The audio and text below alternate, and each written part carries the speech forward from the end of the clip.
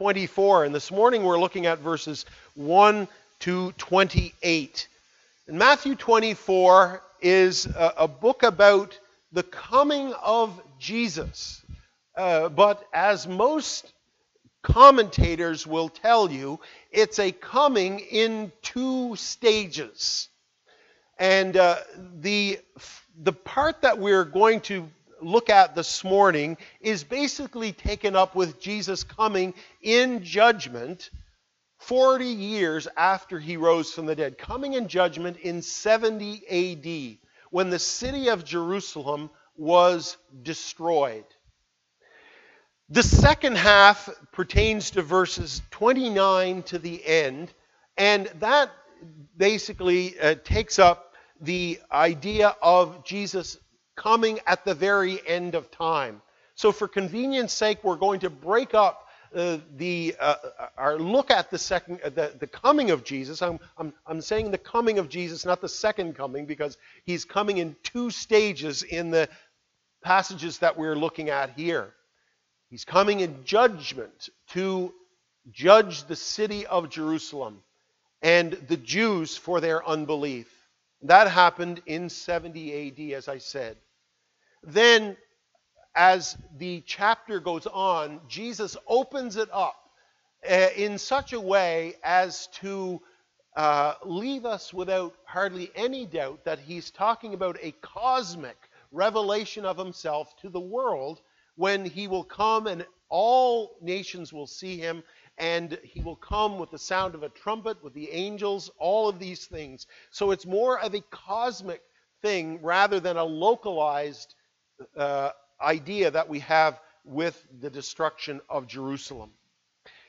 Just as a brief overview, chapters 24 and 25 are what's called the Olivet Discourse, and that simply means that this is one of 5 major speeches that Jesus gives in Matthew's Gospel, and it takes place on the Mount of Olives. And so it is called the Olivet Discourse. And it's intended to give his disciples an overview of both the near future and the distant future. What's coming within the generation and what is coming in the generations to come, in the centuries to come. That is to prepare their minds. Prophecy is never simply to satisfy our pet curiosities, which is the way it's turned into today. People have taken the prophecy, the idea of prophecy in the Bible, and have turned it into a marketing scheme, and have turned it into an industry and a kind of a course of study apart from the rest of the Bible, apart from the gospel itself. But prophecy, whether it's in the New Testament or the Old Testament, was always to have an effect in the now. It was to always have a present effect on the people of God now. It was to have an effect on the people of Daniel's day, of Isaiah's day. God was saying, if these things are going to come, what kind of people ought we to be now? Remember Peter says that? He says, if all of these things are going to be dissolved, and by that he means the world and the universe, they will melt with a fervent heat. Then he says, what manner of people ought you to be? Do you see what he's saying? He says, he's not saying, well, just don't sweat it. All of those things are so far in the future. No, he's saying, even though those things still remain way in the future, it still ought to impact how you think and live now. Matthew 24 is difficult. You read commentators on what the time frame of a lot of these things are, and there will be many disagreements. Some of you have study Bibles here. You will find a range of views on how to approach Matthew 24, what some of these things mean.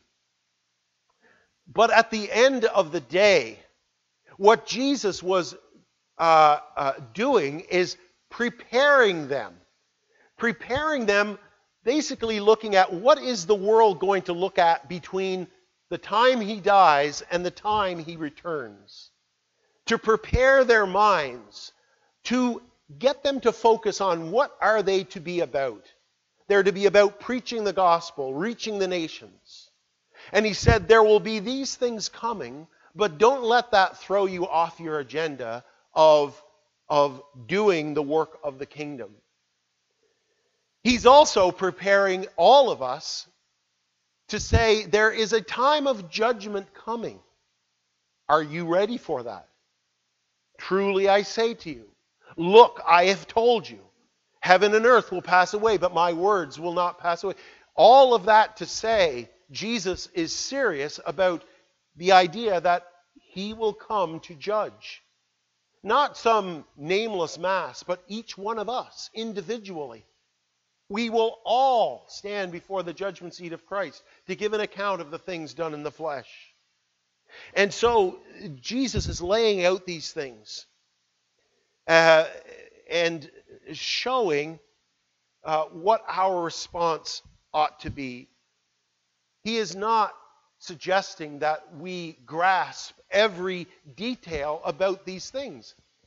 We can look at Peter, for example, who wrote of some of the things that Paul wrote. And he said some of the things that Paul wrote are difficult to understand. We can hear of the Old Testament prophets who searched diligently the scriptures to try to figure out what they just wrote about the coming of Jesus. And so many of these things take time and patience. Many churches are divided over the second coming. Pre-trib, post-trib, pre-millennial, post-millennial. I've had people come and go from churches because I can't live with your view of the last time. And you may be here this morning and have there's our friend, he's back. Oh, that might be a good sign. Did he go out? Oh, there. So you yourself may be here this morning with a different view than the one I will put forth here today. This will be a challenge. Let's really try to focus. But at the end of the day, we need to understand what Jesus is actually trying to get across here. And that is to prepare, that they would be ready. And that's what we see really the burden of the last part of the chapter is. Being ready. When the master comes back, are you ready? And so that's really what the focus is here today. The occasion is, in verse 1, Jesus left the temple and was going away when his disciples came to point out to him the building of the temple. They were amazed by it. And the temple of Herod was truly a magnificent edifice. One person described it as a mountain of white marble, decorated with gold, and it dominated the Kidron Gorge as an object of dazzling beauty. Even the mosque that is there now holds nothing in comparison to what the Temple of Solomon would have looked like. The stones with which it was built, some 12 feet wide and 12 feet long and so on, just massive stones. And getting them into place would have been an arduous task. Herod himself kept 10,000 people employed on it for 8 years. It was that from which the whole of national life flowed out. We can think of today, what building might come to mind around which our national life circulates. Well, we might think of the Parliament buildings in Ottawa, which are magnificent in and of themselves, but wouldn't have held a candle to the temple of Herod. So it was a magnificent structure indeed. And they were impressed by it, and they were drawing Jesus' attention to it. But when Jesus looked at it, his heart was broken. When Jesus looked at it, he didn't see this magnificent edifice. He saw a monument to unbelief. I can remember myself being in York, in England, one time. We were doing a camp there, and being in York Minster Cathedral, and just walking through it and just being amazed that in the time in this which was built, that they got these stones up there, and the architecture was so complex, and feeling there's no gospel here. Where's the word of God here? Where's the glad sounds of the gospel? But it felt cold and distant. And this is what Jesus sees when he looks at these buildings, the things that his disciples are trying to draw his attention to as being impressive and long-lasting. And Jesus says to them, "You see these, do you not? Truly I say to you, there will not be left here one stone upon another that will not be thrown down." I want you to enter into the minds of the disciples when they heard that. They were basically giddy with amazement. Lord, look. Have you seen anything like this? And Jesus responds with this prophecy that this temple and this city will be laid low, not one stone upon another. And that's exactly what happened within a generation. And when the people's lives that circulated around that temple, when they saw that temple go, it must have been psychologically devastating. We've just celebrated the 20th anniversary of 9/11. And we witnessed the trauma of seeing two towers that seemed so permanent, a monument to the glory of man, a monument to human achievement, not only structurally, but economically. These were the World Trade Centers. It was basically the center of the universe when it came to trade. And to see those two towers fall within seconds, to fall to the ground into a crumbling heap of mangled steel. And we, again, are shaken because I think the thing that struck us the most was the lack of security, the lack of permanence, that we are now immediately vulnerable in this world. And so Jesus is saying to his disciples that although these things look glorious, that in reality, he's drawing their attention to what God is going to do, what matters to God. And that is so starkly brought out in these words, not one stone will be left on top of another. Wow. Why is Jesus being such a killjoy? Why is Jesus trying to pour cold water on their enthusiasm? Because he will no longer be with them.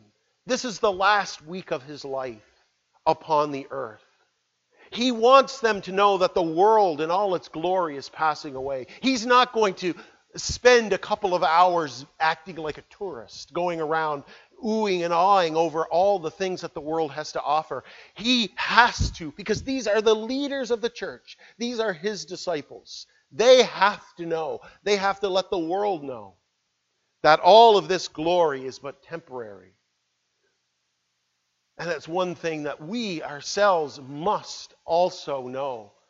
That no matter what glory the world puts out there, no matter what glory we ourselves achieve, only what's done for God will last.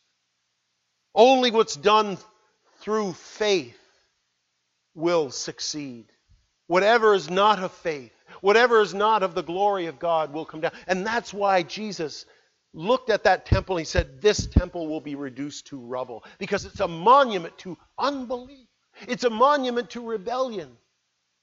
It's a place where the love of God has grown cold, where the leaders of that place now see salvation in terms of what they do and nothing about the grace of God. And this is exactly what happened. Not one stone was left upon another. The Romans, when they came in, this is the devastation that came upon the city. The Romans pried some of the stones apart to get at the melted gold that had seeped between the stones, So intense was the heat that consumed the temple. The gold on the top melted into the crevices of the stones, and so the stones were split apart so that the Romans could get at the gold in it. Josephus said that this is a Jewish historian at the time. He said it was laid so much to the ground that no one could believe that it had been inhabited. Of course, this wasn't the first time it happened, and they should have known. They shouldn't have been terribly surprised. Didn't the same thing happen to Solomon's temple back when Jerusalem fell in the 6th century? The same thing happened then. So they shouldn't have been totally taken by surprise that the words of Jesus.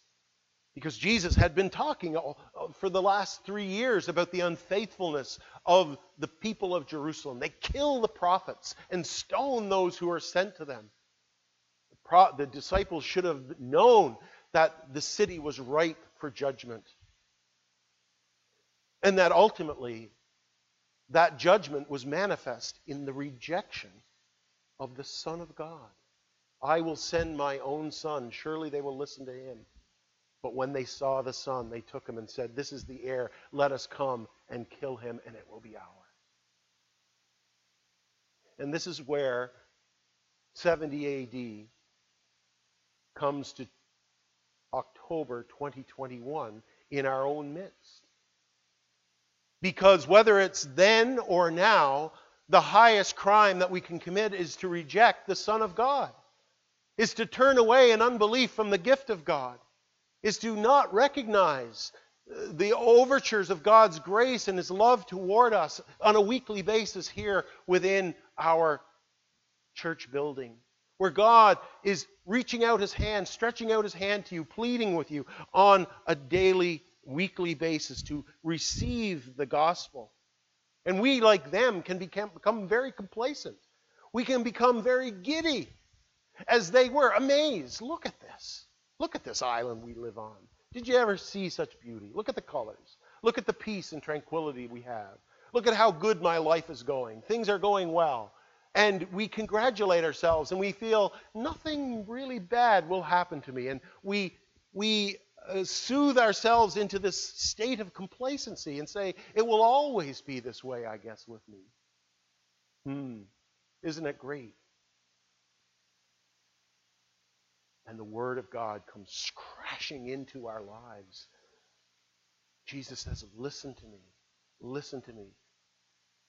This is God's reality. I want you to open up God's reality, that this monument here will soon answer to the justice of God, and it will be laid low. And so Jesus does this. Why does he do it? In his love. In his love. He goes on. As he sat on the Mount of Olives, the disciples came to him privately saying, tell us when these things will be, and what will be the sign of your coming and of the close of the age.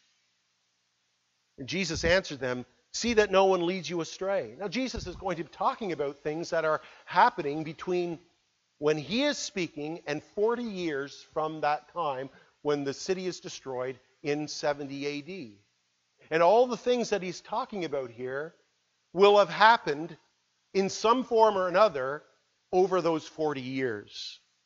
These false Christs, false prophets, wars and rumors of wars, famine, all of these things will happen between the time Jesus comes the first time and then comes in judgment in 70 AD.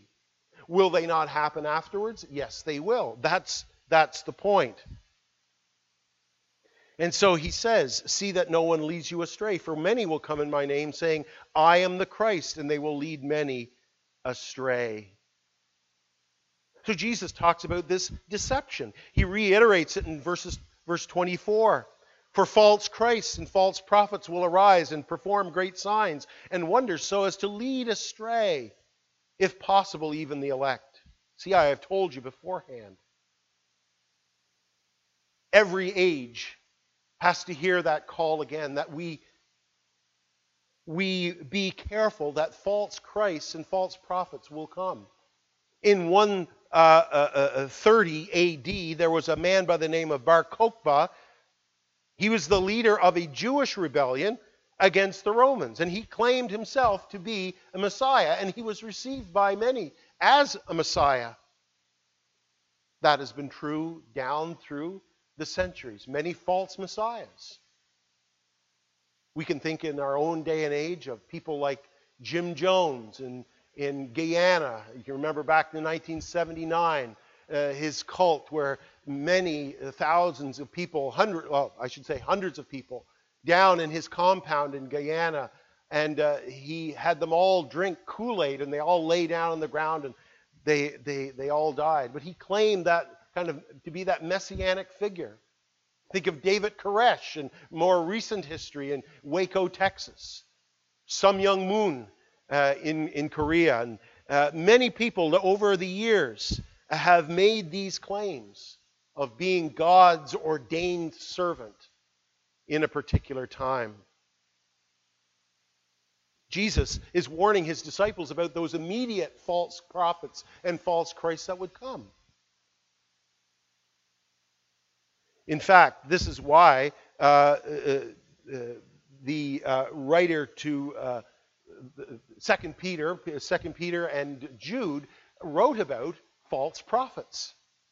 They wrote about these people who would come. So even within the generation of which Jesus spoke, these things were happening. And so John says to us, do not believe every spirit, but test the spirits to see whether they are from God. For many false prophets have gone out into the world. Do we see false prophets today? Oh, I say yes, we do. There is a true gospel and there's a false gospel. Paul had to write his first letter, the epistle to the Galatians, because there was a false gospel being propagated by false prophets. They were saying that it is what you do that gets you into heaven, gets you in right with God. And Paul says, these men are eternally condemned, eternally cursed. That's the language he uses on them.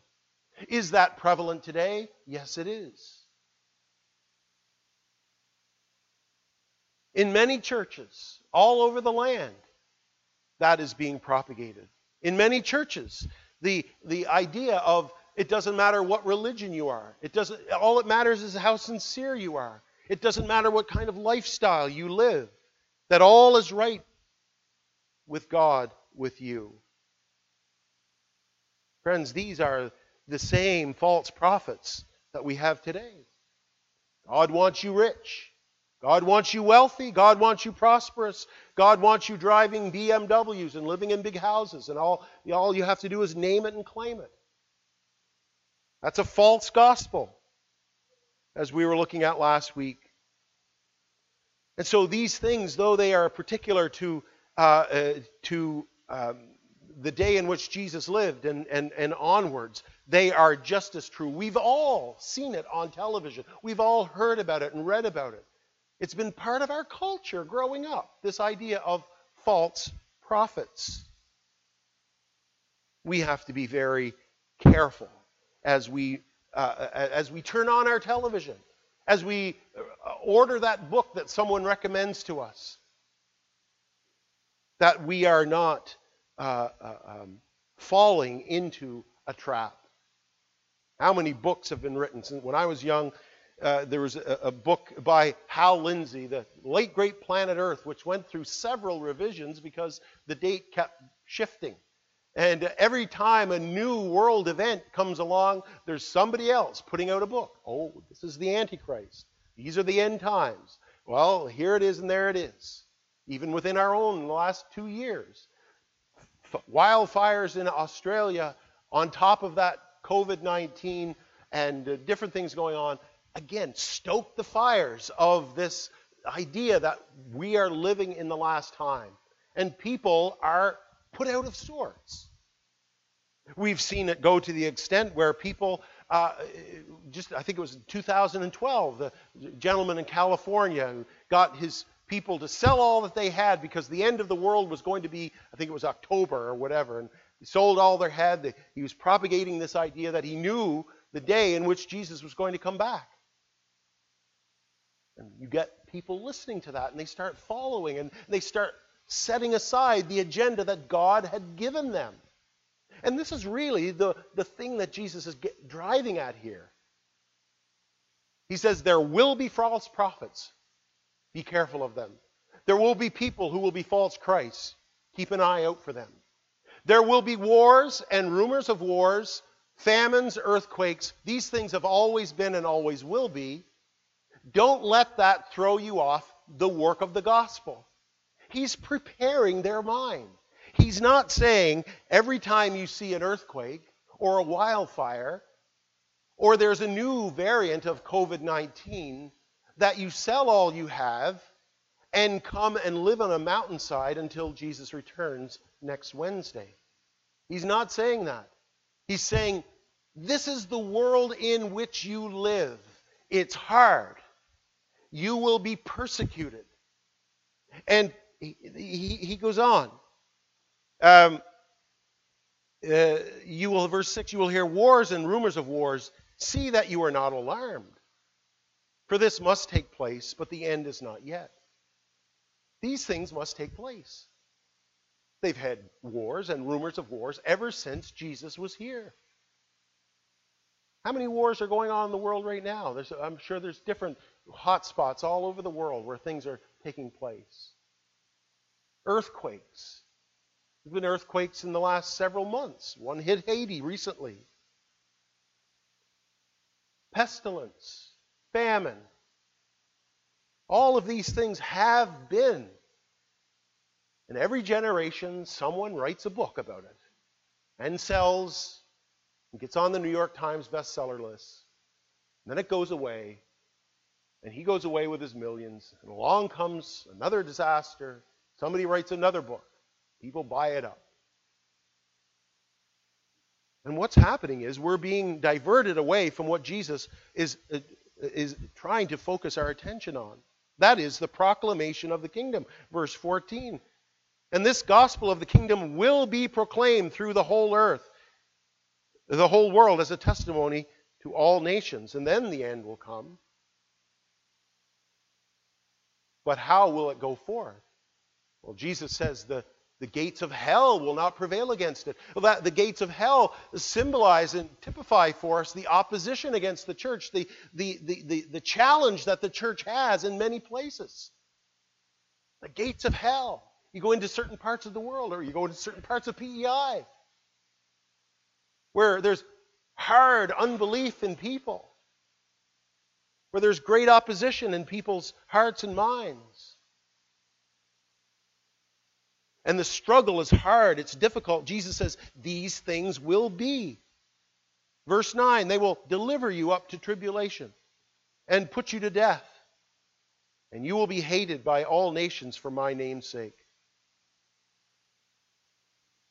Read your Voice of the Martyr prayer notes every week, and you will see that this shouldn't take us by surprise, that these things are going on even now.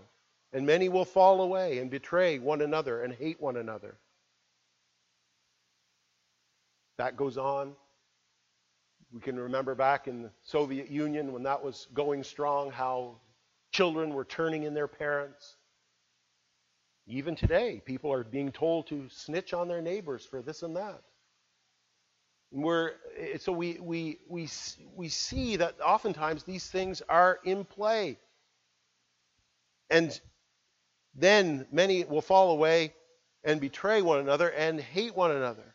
Many false prophets will arise and lead astray. We looked at that. And because of lawlessness will increase, and the love of many will grow cold. But the one who endures to the end will be saved. How do you endure?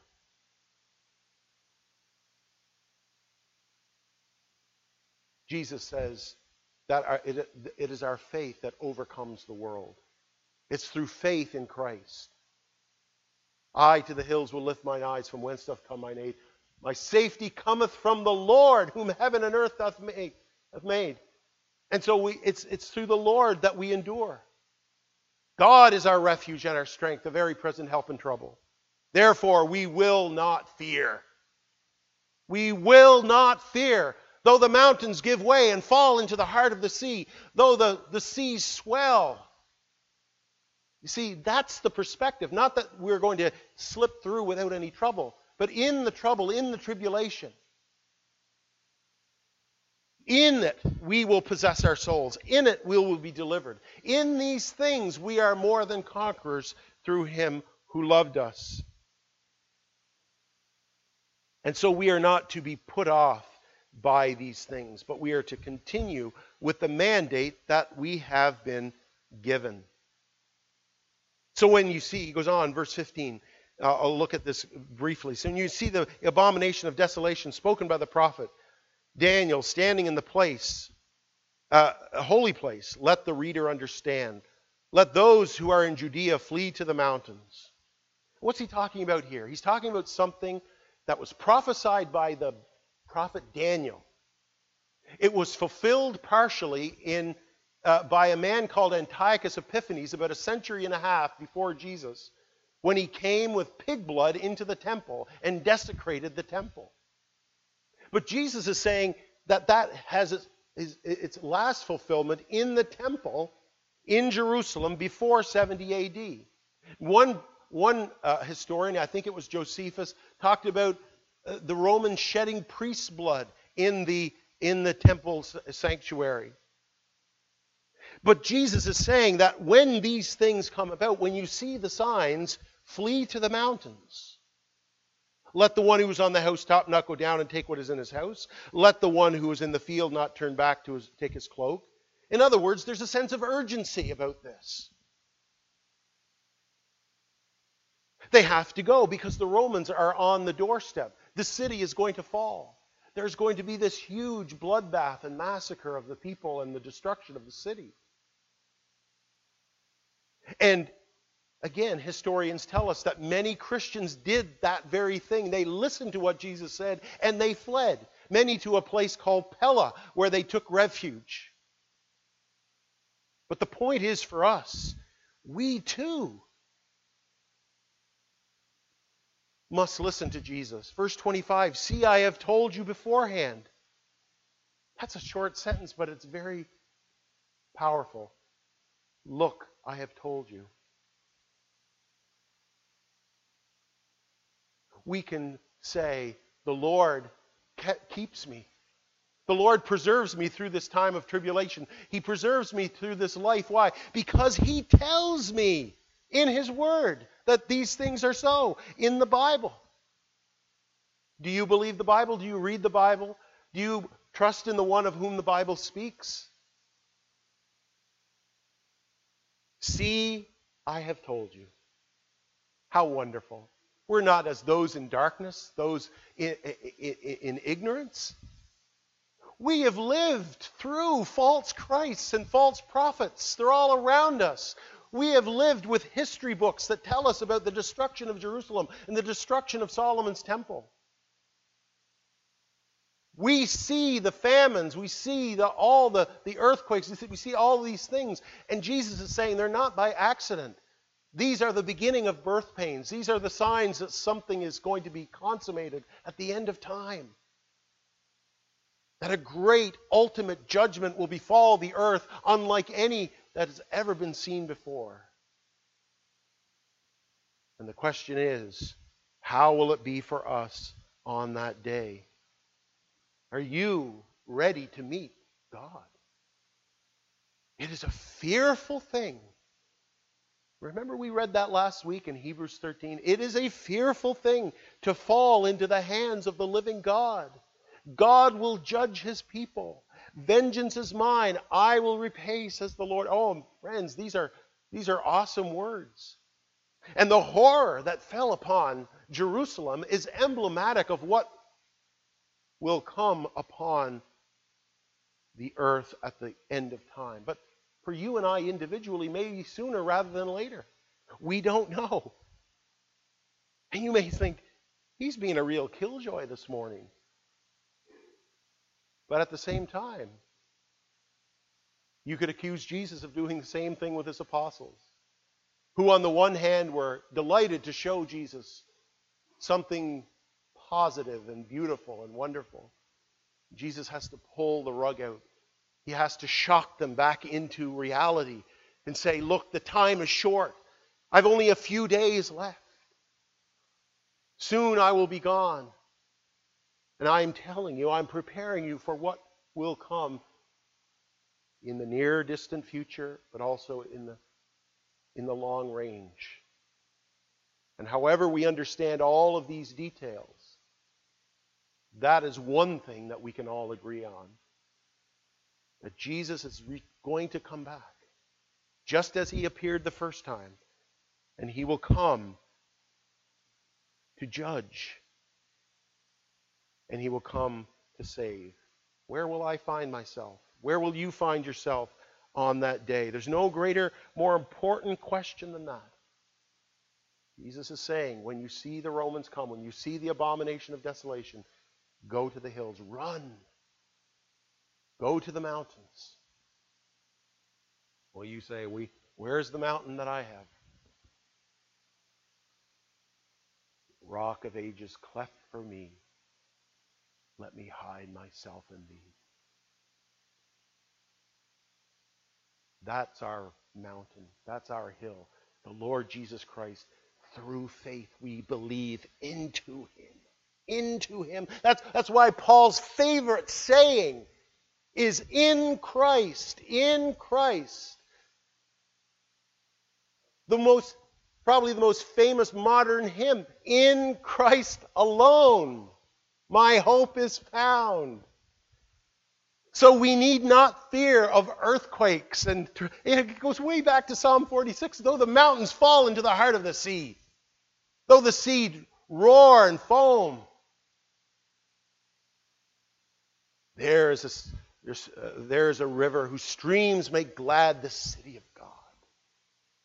Is that you today? You can live in this world. You can live this life with God's agenda. That's an important thing. Jesus says, seek ye first the kingdom of God, not your own agenda. You seek your own agenda, then every little disturbance will threaten that. Threaten that idol, your job, your relationship, whatever it is. Every little disturbance in the world. When the stock market crashes, your financial portfolio will go down. Why? Because that's where your God is. That's where your heart is. And you will be constantly troubled. But when your priority is the kingdom of God, your priority is the King, into whose hands now you have given your whole life, then you can say confidently with the psalmist, though the mountains fall into the heart of the sea, or as Habakkuk said, though there be no figs on the trees and cattle in the stalls, I will rejoice in the Lord my God. I will take joy in the God of my salvation. That's the victory we have, friends, even in the face of words that would tear the heart out of some people, not for us. Because we serve a God, a Savior, who said, see, I have told you beforehand. Heaven and earth will pass away, but my words will not pass away. Let's pray.